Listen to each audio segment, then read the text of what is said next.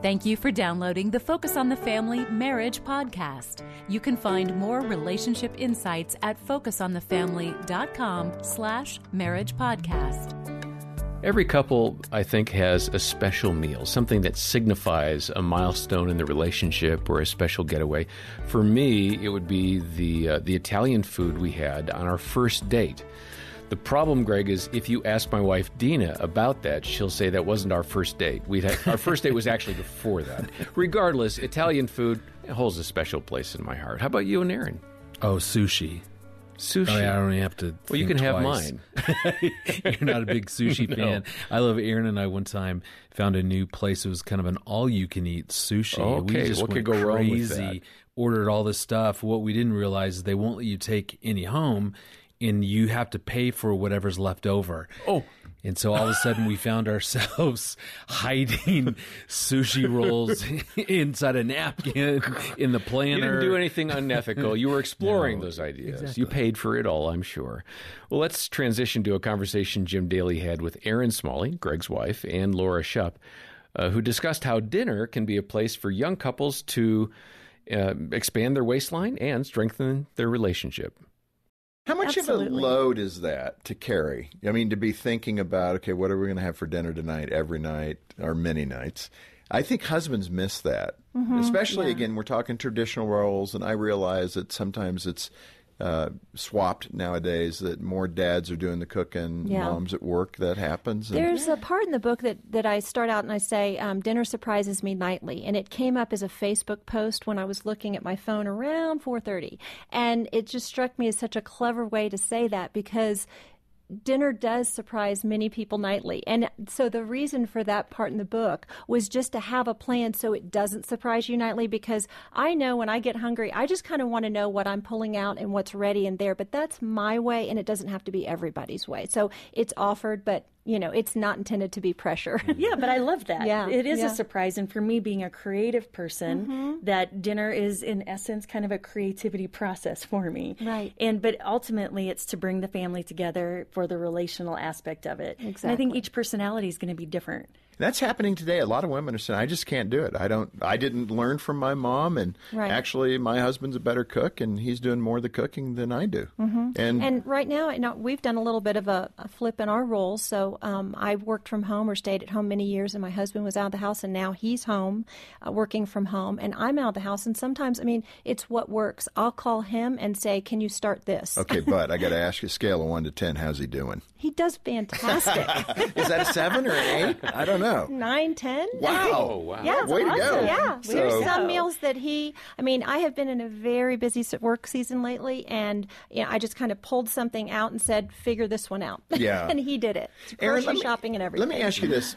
Away from cooking, you and Greg specifically have been helping your daughter Taylor focus more on the future of her marriage rather than that wedding ceremony itself. I mean, I know she's married now, but before that you tried to help her with perspective. Describe what you meant by that and how you carried that out. We encourage couples and even our daughter to prepare not just for the day or just for a certain aspect of their future marriage, but for the longevity of a relationship. And so premarital counseling and, thinking things through, planning your home, planning your marriage, and specifically seeing this relationship as a lifelong commitment. And that's something we seed with our kids throughout their lifetime of being in our home, that this commitment is for a lifetime.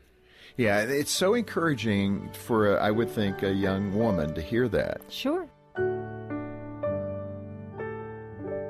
Hey, Greg, I really appreciated the insights from your wife, Erin, and how she mentioned that you two have encouraged your daughter to remember that marriage is a lifelong commitment. I mean, you've woven that expectation, if you will, that value into her, into all of your kids. And premarital counseling can be really a great opportunity for a young couple to understand their own expectations, their perspectives. Why is it that premarital counseling is so important? Well, usually it's really effective at identifying some challenges that you're likely to face as a couple. John, I recently was cleaning out our basement and just opened this random box, and I laughed out of control because I found the marriage assessment that Aaron and I took when we were engaged. as a part of our premarital counseling. And are they still ringing true, or? Well, why I was laughing so hard is that it said, we have all these strengths, but you're probably going to struggle around conflict. And I'm telling you, that was our issue.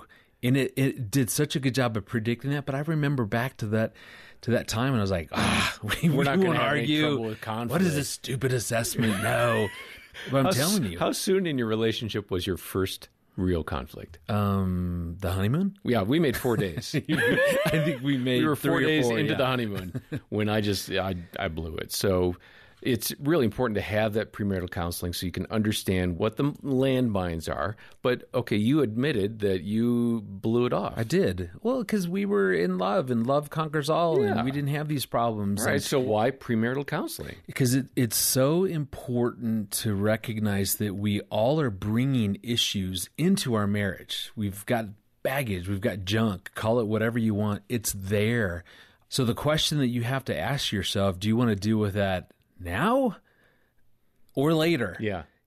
And when it's later, now it's probably built up now. There's probably more extreme.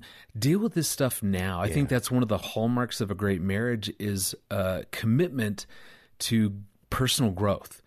In premarital counseling, premarital education can really give you that opportunity. I also think, John, what it does is it seeds at some sort of, subconscious level that it's okay to reach out for help. And I think that's actually, of all the things, that's the most important, because like Aaron and I sort of rolled our eyes and we just went along because we had to get married at this particular church.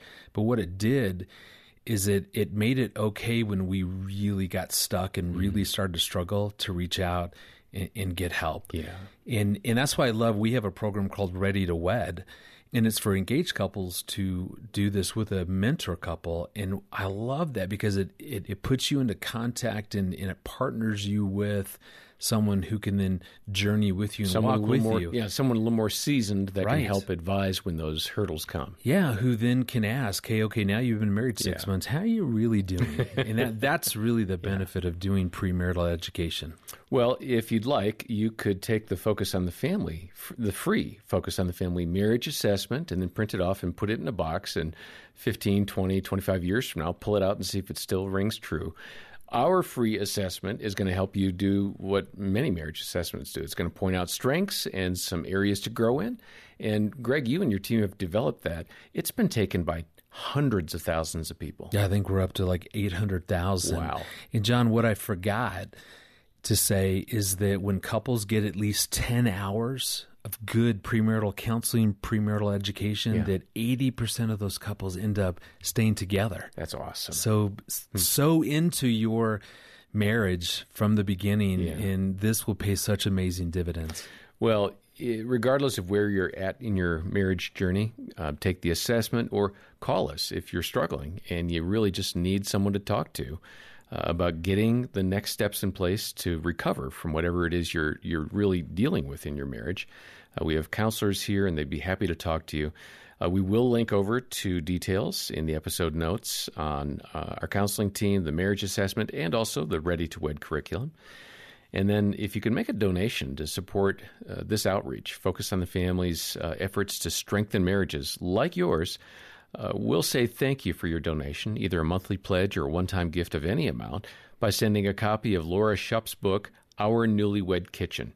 If not for you, you've got a wedding gift then, ready to give to some young couple that you know.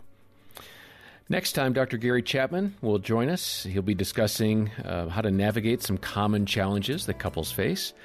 And for now, for Dr. Greg Smalley and the whole team, I'm John Fuller, and thanks for listening to the Focus on the Family Marriage Podcast.